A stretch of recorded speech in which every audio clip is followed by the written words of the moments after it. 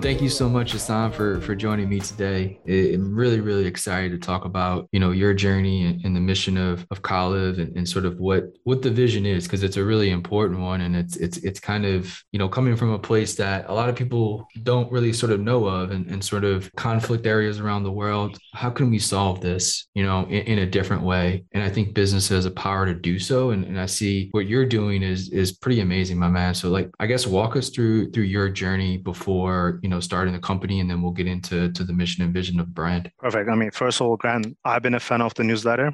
I've been reading your emails. I've been a fan of the podcast. So there's a couple of episodes that I can recite off the top of my head. So thank you for building a platform and giving us a voice, all the change makers for good. So I want to thank you. I want to start with a thank you, and then I appreciate your work and efforts. Thank you so much for the kind words as well. My background has nothing to do with olive oil, and which will surprise most people.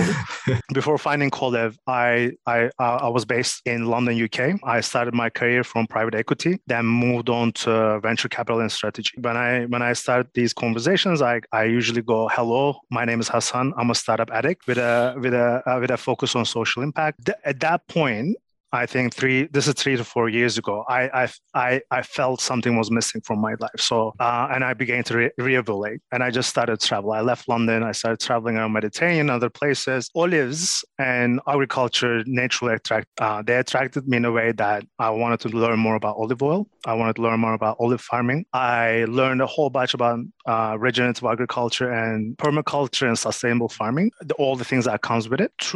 That period, through traveling, I became an olive oil sommelier. This was not in the plan. I went to Tuscany, Italy. I became a sommelier. I tasted all the olives that I can get my hands on. I traveled around Mediterranean, Spain, Italy, Greece, Turkey, what have you. And I realized what Cypriot olive is different than anybody else. It was so unique. Cyprus is a small island, as we'll get into it. But a lot of this, being born in the diaspora. My parents are Cypriots, but I was born in Istanbul, Turkey, in diaspora. And there's a big community of Cypriot diaspora. What everybody in the diaspora does, they smuggle olive oil. They get fresh olive oil from Cyprus in like Coca-Cola bottles, whiskey bottles, what have you. They put on in their luggage. For me, it was the same. So living in London, like entertaining friends and family, everybody was like, "Oh, this is amazing. Like this is just okay. Like you have to give us a bottle, and this and that." Before my travel, so I think it was always in the back of my mind, like, okay, like I got good olive oil, like let's put that aside. And that became, I want to go from this technology startup strategy guy to like, I want to do something in food. I want to do something in olive oil. Let's try, let's just start. And that journey got me back to my roots, where I consider my home, which is Cyprus. Living in all different places around the world, like the startups I work with are like over a dozen, and they're from all over the place, like in US, London, Asia. So for me, as for someone from the diaspora, as someone from a parents like a son of immigrants, it was necessary. It was priority to change the world for the better. I understood that I understood the world in a different way. That the connections that I have with people, with humanity, and with places, as I call home, is different than anybody else.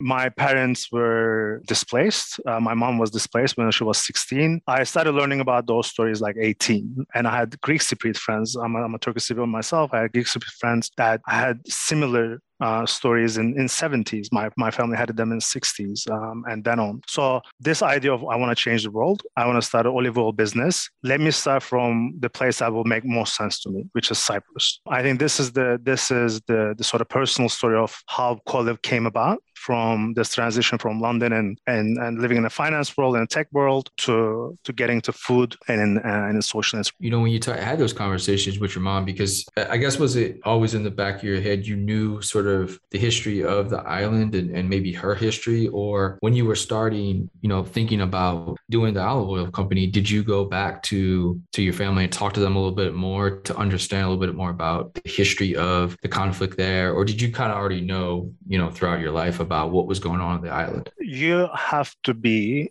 like growing up Cypriot, growing in diaspora, growing an immigrant. you have a political knowledge of the island, like unmatched to anything else. So we, like me and my brother, like everybody in diaspora, I assume, like grows up into that, because you realize as an immigrant, like, okay, this is not part of my identity, or I come from a different place. So you start to learn about that place, or your parents instill those like sort of values, and okay, this is what happened, and that's why we're here. And I mean, my parents, like they put those values and ideas in the history from long ago. I think I'm kind of different in that. So when I speak about Cyprus, let's put for all the listeners, I think the Cyprus is not going to make any sense to most of your listeners, I believe, and which was for us the same when we were studying. Cyprus is a small Mediterranean island in close to Israel, Turkey, Greece. If you can imagine that, it's the middle of the Mediterranean. It's the perfect climate it's a very sunshiny place. It's a perfect climate for olives. This island was always a multicultural island from the beginning of time. It was ruled under different empires. In modern times, it was a British colony. So Britain used the island to control trade routes from India and also the oil in Middle East. They still own about 4% of the island, but Britain employed something called the divide and rule policy. Towards the end of their rule, the rule starts from 1800s up to 1960. In this divide and rule policy, they started categorizing people. So Cypriots became much like Americans or much like anybody else. They became Muslim, Greek, Turkish, Christian. Through this categorization, they play to the differences. So they play to differences of mainly two communities, which are Muslim Turkish Cypriots and Christian Greek Cypriots. These were friends, family, neighbors for centuries, more than centuries, for millennia. But towards their rules collapse, they play to this. They heightened the differences in identity through that sort of violence and tension. The identities of Cypriots become very heightened as well. They start wearing different. They start talking different, and they start having different ideas as a result of that. Which was Greek Cypriots wanted to unite the island with Greece. This was a movement after Second World War, and Turkish Cypriots didn't want that, so they wanted to align with Turkey as what they saw as their motherland, and Greek Cypriots saw Greece as their motherland. And Britain played into that. When 1960 Republic was founded, I'm not going to go into detail. The motherlands decided what it will look like. The Britain, Greece, and Turkey, and the Cypriots didn't have any say in that. So there's the tensions grew. 60s was a lot of intercommunal fighting. It led to a civil war. 74, which most people know, the island's idea now, or what they know about Cyprus is probably 74, which is there was a coup d'etat backed by Greece that ousted the government and wanted to unite the island with Greece. 5 days later, Turkey intervened and then continued on to invade 30% of the island. So right now we have an island that is not bordered up. There's no peace agreement. The conflict is still ensuing in paper. There's a ceasefire, of course. From a non-violent place, the island is now divided into 4. The place I'm speaking to right now, which is the Green Line, is called the Green Line. It's a ceasefire line, 112 mile long, couple of kilometers, like couple of miles and wide. It is run by United Nations peacekeeping force that separates Turkish Cypriot majority to the north and Greek Cypriot majority to the south. Aptly named, the south side of the island is known as the Republic of Cyprus still, and the northern part of the island is object to usually books because it's not recognized by anybody else other than Turkey. So there's no international recognized government there, and there are British bases still on the island. They kept the bases that forms about 4% of the landmass of the island. So this is the conflict. Like since 74, there were no communication between the communities. It was closed up, so you couldn't. Like for my mom, which was from Paphos, and for Alex, a partner that we started with the company, they didn't have access to their old homes. They didn't have access to their neighbors and friends and family till 2004. 2004 the island became a part of European Union. Ceasefire line was opened up, so we could travel and we could build a company after that, because there's the regulation that was put in place to try to build these grassroots movements to enable peace, just to enable communication even. And that's where we are with the conflict. We have about 50 years of of unresolved peace talks. They were unfruitful because mostly lack of political courage in terms of politicians. And that's why we do what we do. It's one side of it is definitely building a literal grassroots movement that will enable cooperation for a long-lasting peace. This is the mentality of, this is the motto of Kolev in terms of as a social enterprise. When you first decided to do the company, was it always, did you say, okay, Cyprus has some of the best olives in the world, I'm going to go there and start this company? Or was it that, okay, they have the best olives in the world, they also have this issue? Was right out the gate the mission to involve both sides of the conflict in the company, or did that come a little bit after? I mean, that's a great question. So I think, and the answer to that is that it came kind of gradually, but it was so fast that there's like a couple of conversations in between to have like an olive oil business in Cyprus. It became to the idea that I don't want to have a one-sided business. This company has to bring everybody together in Cyprus and around the world. It is about connection, not division. Like I cannot just say like these olives are Turkish Cypriot, these olives are Greek Cypriot, and like keep them apart. That was never the worldview. So from the first moment, we said like, if you're gonna do this, we're gonna do this island-wide, and we have this sort of opportunity that nobody used before to actually have that done. So we wanted to mean it more than just one part of Cyprus, one part of the world, or on that sort of idea. So from the get-go, we knew that this is the road that we want to pursue, and this is the road that will take us to where we want to go. How do you do that then, right? When you first say, okay, we're going to do this, do you go to representatives on both sides? Do you go to community leaders on both sides? How do you even get started, those first conversations of, hey, I want to do this, I want to include both sides? How did those conversations go? And were they, harder than expected? Was it easier than expected? Like, put us in the room when you had those conversations with leadership from both sides. I mean, imagine not a teenager. Okay, I'm not that young, but like, I mean, someone coming from London that like, I was in finance for like 10 years. Like, I know the island, okay, like but it is still a conflict zone. So coming in there, just having phone calls, like I wanted to get to somebody that I could. And I have an extensive family. So I use all the network I had, all the family connections I have to go to everybody, to go to both communities, the community leaders, and from presidents to community leaders, and everybody I could find. So first, I think the first step for us was to get a single olive across the ceasefire line. That was the first step, because it was never been done before. We first got to the organizations that rule the regulation. That have not used that part of it, which is the Chamber of Commerce here. So we went to Chamber of Commerce's. Long story short, it took us 6 to 7 months to get the first orders across. Like we got farmers on both sides. We said like, this is what we want to do, and they said like, I understand. I want to be a part of it. Perfect. Like we got Great. 2 farmers now. Right. Yeah. So, and then we went to the Chamber of Commerce. We got the okays. 6, 7 months later, we're at a border with like crates of olives like trying to cross. And it was always like something goes wrong. Like one of the funniest stories is like we got everything right. We think we got everything right. And in practice, you go to a checkpoint and then go like, oh, you need to go to another checkpoint, which is like, I don't know, in the next town in the capital. And then we drive there through the night. And then when we get to that checkpoint, it's like there's leaves on this olives, so you need to clean them up. So we go back and like all the family gets together, and I still remember that day where we literally like took leaves out of olives, which no one ever in the world does, because they get cleaned in the mill. So that was the rocky start from the beginning. Like you go to every community leader, you're calm, you talk about basis of your idea, that you don't want to do anything like that will step on any toes. Like we just made sure that they knew who we are, our intentions, and everybody okay, because I think we were also locals as well, so they knew us from that point. But I think the lessons that we can get here, we can use and we can export to other places. Like that's not a issue here. The issue is like they have to know your intentions. They need to see the value in what you're doing as a social enterprise in this sort of conflict zone, and then you win hearts and minds after that. Yeah, it's a process, man. It's such a long, brick by brick day by day, hour by hour, even, Yeah. building something like this up because, any day or any moment in time, it only takes, one person or one day to kind of ruin years of work.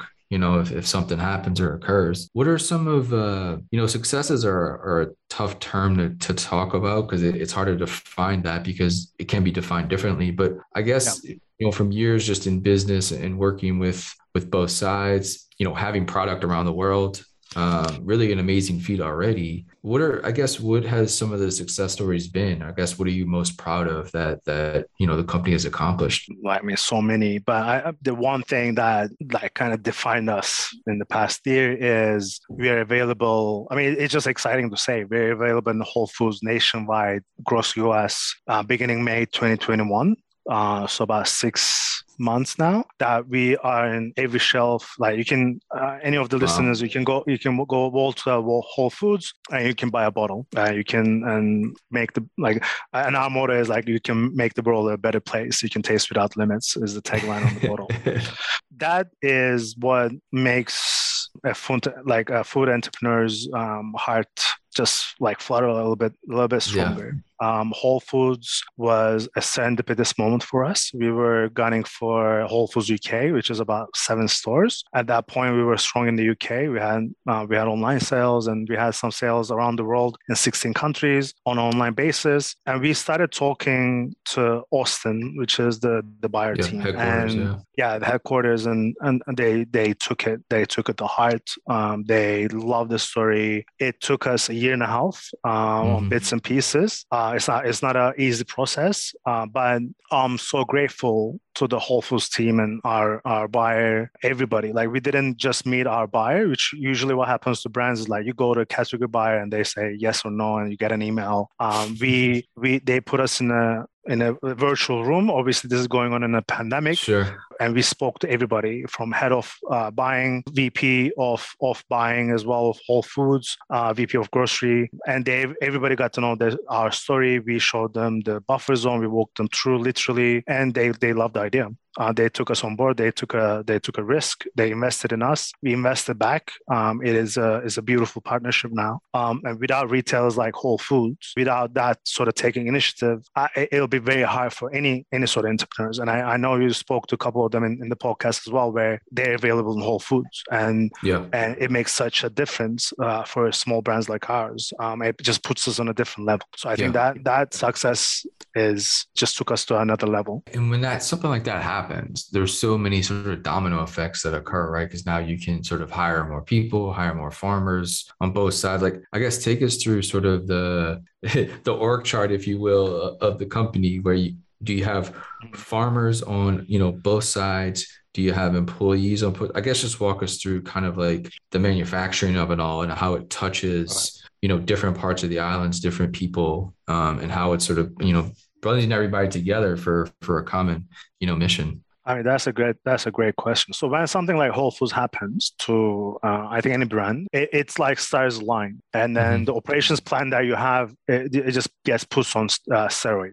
Then you're just on the go mode to find the farmers, find the mill, find the bowling place. So for us, it was no different. From the start of the company, it's run by a Turkish Cypriot and a Greek Cypriot. So I have a partner called Alex, which is a university friend of mine. That to give you a little context of Cypriot conflict, that we were never be able to meet in Cyprus, but we went to UK for university, Mm, and that's where we met. And like you start a conversation, go like, I'm from Cyprus, or like I'm from Cyprus, but right. obviously you speak in English and you don't speak Greek and Turkish. I mean that becomes so.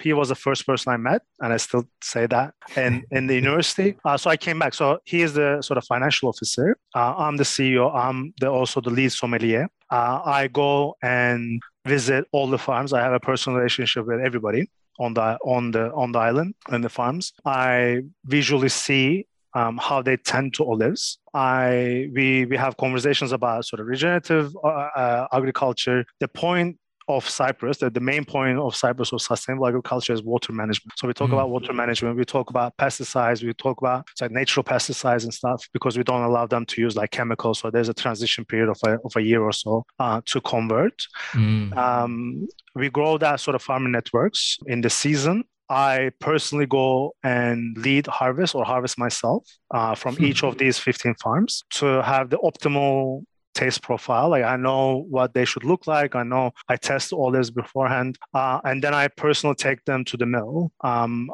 literally a truck driver as well. So I'll get them to the mill. I see the end result, and that gets put in a steel storage tanks in nitrogen, which is another thing that we use for freshness and not many other brands use in the world. So we also have a marketing lead now. We have in Cyprus, which is she's a Turkish Cypriot. We also have a team in US that right now, because after Whole Foods, we wanted to really invest in what we're doing. Sure. So we have an amazing marketing agency that we work with, like on PR. We talk about another success, then like with New York Times, we can talk about that later. And we have a policy director who's a United Nations veteran, which lives in Mexico. She's a Cypriot lady that now lives in northern Mexico. She is all things United Nations and peace building. So she is in every decision that we make about policy, that we make about like sort of training programs that we hold. Her career took her to Cyprus, Indonesia, Malaysia, and then Berlin and then Mexico. So this is the structure that we have. We still employ like a whole bunch of people. Employees, the farmers are there. I'm usually the active part in running the operations. So CEO and truck driver. That's a great. You have to be, dude. You have to be. Let's not joke anybody. Like, and people say like, I'm not ashamed of that. Like, sometimes I get like, hell no, man. Okay, that's an honor. That's a badge. Yeah, honor, man. Yeah, no, that's epic.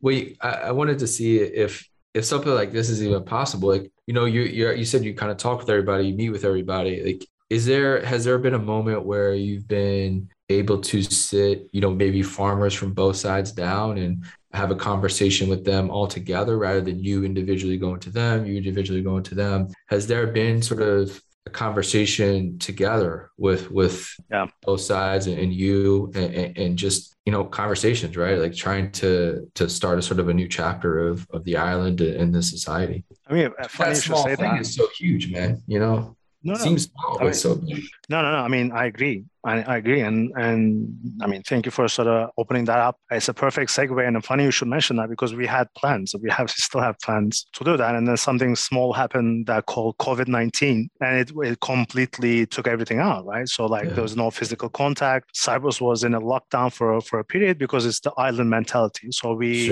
really took, like, there's a couple of these cases that happened and it really went on lockdown for 3-4 months. More than that, the ceasefire line closed for 6 months. There were no crossings. It was this like kind of the old times, right? So we meant what could happen. Like we really felt what the bad times can look like.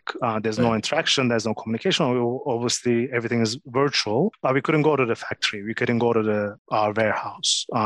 So that sort of brought us. Right now, to come back to your farmer question, yes, there are plans to do this online next year through regenerative agriculture. So we found trainers that we absolutely adore. They are experts in olive farming and permaculture and the sort of regenerative agriculture. We're going to have videos. We're going to have an online education seminar that will bring these guys together in different languages. We were supposed to have that in a physical setting where we will go to the farms and demo stuff up, but it's not going to happen. So we changed that to virtual now. That is a plan to bring these guys together on farms. That's great, man. I mean, obviously, in person is so needed. But obviously, look, anything at this point, even if it's virtual, right? I mean, there's a first step to everything, and so that's going to be immensely positive. You've mentioned sort of regenerative farming a few times, and I've talked to some people, and kind of had a little bit. A knowledge into it just from interviewing people and talking to them about their expertise. Talk to us about that sort of, not necessarily a new idea, because it's actually just kind of going back to traditional farming, right? It's kind of what I've been told, right? It's not really much to it other than going back to sort of the heritage and original way that we made food. Has that been a difficult transition when you talk about like you said, there's a year process to go from, chemical pesticides to natural pesticides. How has that been, when you talk to farmers and like, are they wanting to do this? They want to go back to this, or they're kind of standoffish or like, I guess, what are those conversations about around regenerative farming? Because it seems to be really getting some momentum now. It is. I mean, there's no question about that. I mean, I hear the podcast. I speak with retailers that they swear by the sort of regen right now. It's like regen ag. I think that's what Yeah. it's becoming labeled as. For farmers, it is a tough road. Like Yeah. I'm not gonna lie. Like not everybody can do that. It requires investment. It requires even to turn a farm to organic, which is much easier than compared to regen, because regen you literally go back to roots and try to Yeah. create a cycle Yeah. that the farm itself can run itself. So you try to minimize all the input that you bring externally. In Cyprus, where we open the door to regen and sustainable agriculture is always water. We have, through climate change, we have longer years of drought that is even hitting olives now. Olive farming, olives they can stand anything. Olives are known for that. They can live centuries. There are trees that live more than a millennia, and that's why it's the peace and wisdom tree in ancient Greece and other mythologies and other cultures in the world. That's why it's have a strong place. An olive tree can withstand drought for a couple of years, but we even seen last year that their olive trees are drying up. So this is the first question that we need to address. And if you have solutions to that, and the regen and permaculture does bring some answers here, we start from that point on.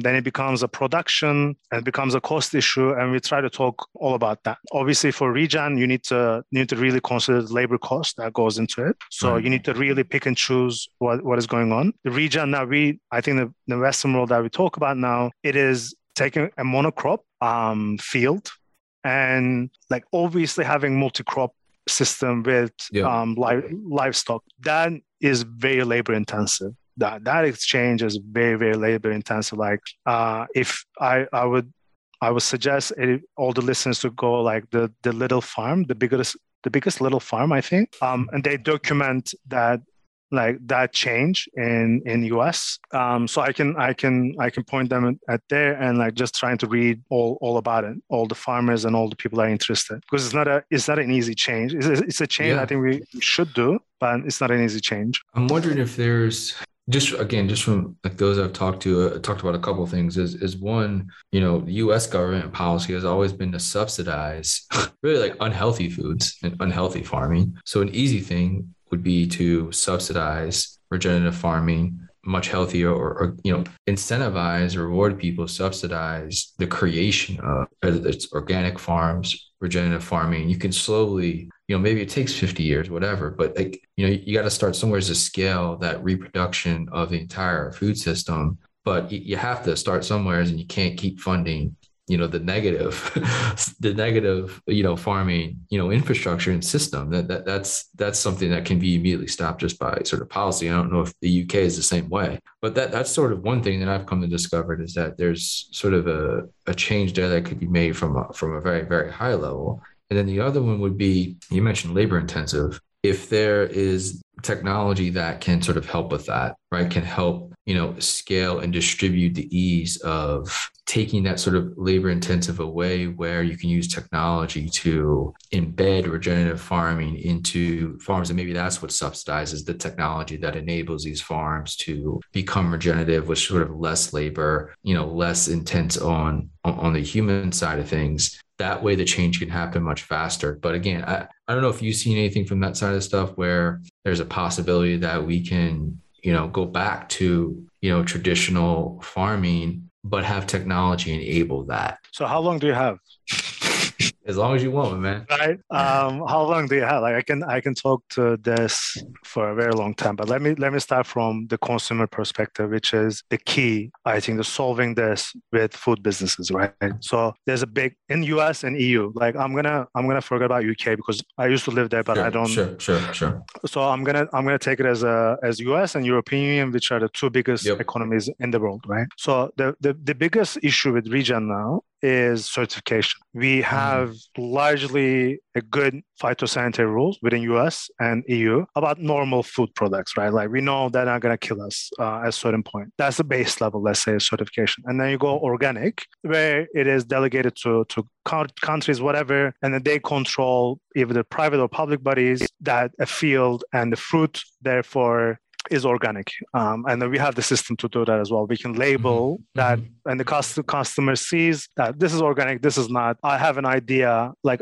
obviously we're educating people as more about organic. And then they can choose that, which is, I don't know, let's say a certain percentage higher price than non-organic, right? This is how it works. And then there's an economical incentive for everybody to do that, to maybe lose some of the produce in the long term, gain it back, but have that economical investment running up. And there's subsidies about that. I think there's sort of transitions in the US, certainly in the EU. In US and EU both, this sort of agricultural policy in EU is called Common Agricultural Policy, is the biggest budget line of the European Union. I forgot the last one, but I think runs in 750 billions or something in euros.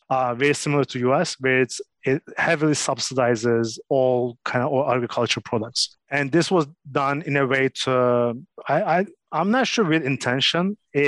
It always led to this sort of industrial agricultural complex that runs on monocrops, right? Like that you have a cornfield that you'll have it as long as you can have that before the land depletes. This is what it is. The biggest problem we have with regen is that we don't have that system in place yet. Like we don't know people that speak about regen as well. Like not everybody has the same idea, because you say you're going to build a cycle, but you can build a cycle in different ways. Like you have at some point you have to maybe get something externally for places in the US and then Cyprus. So we need a perfect we need a complete certification system. We don't have that yet. We try to do that in Cyprus. I know there's a couple of places in EU, even in US. There are a couple of institutes. There's not a single institute that works on this. But I know there's works being done because retailers are asking for it. Customers are definitely asking for it. So there will be a certification process. And then there will be more and more. And the ecosystem will be built then. And there's more. Come to what I know the labor intensive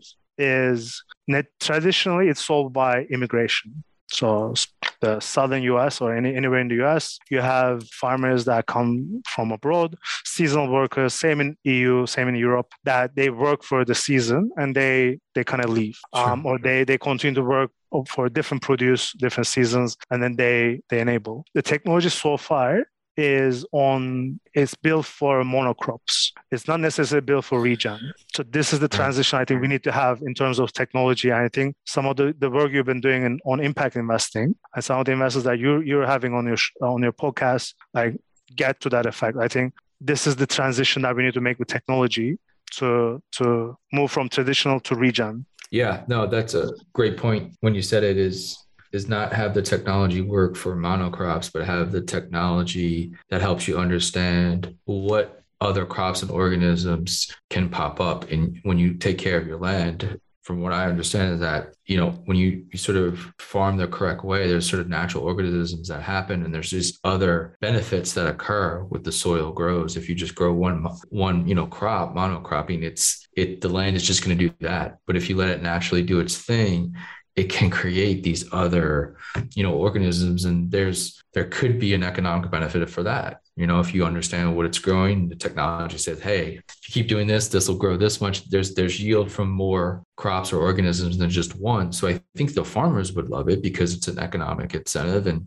once they're, in for it, then there's the domino effect with supply chains and all this stuff. So I think that the economic effect can happen for sure when maybe it's just, there's a case study with land that shows if you do this a certain way, this is the different, crops that will come up over a 5 to 10 year span or something like that. So I'm optimistic about that because there's an economic incentive for it. And when there's that, there's allocation of capital, there's hopefully government subsidies and all this stuff like that. Certainly. I'd like to end on the final question about the future, my man. And I know it's been a cool, interesting journey for you so far, but when you look sort of, 5 to 10 years down the line, what does success look like for you? You know, when you sort of take a break and have a glass of wine or a beer or some tea or whatever your fix is, Yeah. you know, in a decade, what do you want to sit down and have accomplished at that point? That's a great question. So usually my 5-10 year plan is we do more of the work that we're doing in the short term. I wanna build on Whole Foods. I wanna build the velocity there, and I wanna build on Nation Channel. Down the road, the 10% fund that we reserve for NGOs and social entrepreneurship, it goes to nonprofits that I want to mention here. So one of them Great. is on social entrepreneurship is Cyprus Inno. They build networks and technology to enable entrepreneurs to become peacemakers. This was in our core as well. So we really connected with these guys, and they hold trainings, networking events, and technology tools to enable them to do that. They bring people all together on the island. The second is sort of peace education. On peace education, we work with an amazing, world-known NGO that is based in Cyprus called Association of Historical Dialogue and Research.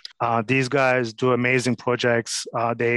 The core of which is historical facts. They are about truth in a post-truth world. They educate teachers on both sides of the island to break the friend-enemy logic. They build a building. They have a building now in the buffer zone for a while now that has a refuge for Turkish Cypriots, Greek Cypriots, Armenian Cypriots, any kind of ethnicity and religion to come together and build something, build anything. They also bring school kids together to spend a day from ages from primary to high school.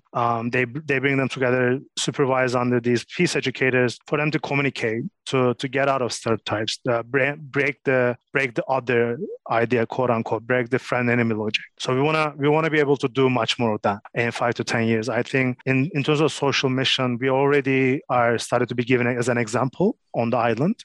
We want to be a solid example for Cyprus, and what an example in such that in any conversation we want to be like those guys did it. Why can I? But can we do it? And there's become an incentive of peace for Cyprus. Hopefully that will lead to a political solution on the island as well. Our aim for 5 to 10 years is do more than olive oil in Cyprus. We're trying to we always have different food products in our mind to do it and talk about region, because it's the farmers that we want to convert, they want to do other stuff as well. They want to do other food products. But the second is like we want to expand. There are other war zones and conflict zones that I think we can export the idea of peace, cooperation for long-lasting peace, because we live in a divided world. We don't have an option. Anybody that is listening to the US, they should care, because one, it's an amazingly delicious olive oil that they'll get. The second is we live in a divided world, and this is a story about division and connection. We're trying to connect people in the conflict zones. We're trying to connect those zones and those stuff to US. We're trying to bring loved ones in US through good food. So in 5 to 10 years, we want to be a known brand, but we want to be able to, we want to see ourselves expanding in a couple of zones that we can sort of connect. I love it, my man. Well, thank you so much, Hassan. This has been a beautiful conversation, man. I'm so excited we got to do it, and best of luck to you and the team in the future. Just every day, man, keep doing what you're doing. It's phenomenal. It's inspiring, and it's just best of luck, man. And tell the team that I'm grateful for all they're doing, and hope we can inspire a few other people with this conversation. So I appreciate your time. Thank you, Grant. Like I'm grateful. I'm looking for the next episode as well. Now everybody's saying hi. Like they're very grateful for your work. I just keep at it. Take care. I hope we see you soon.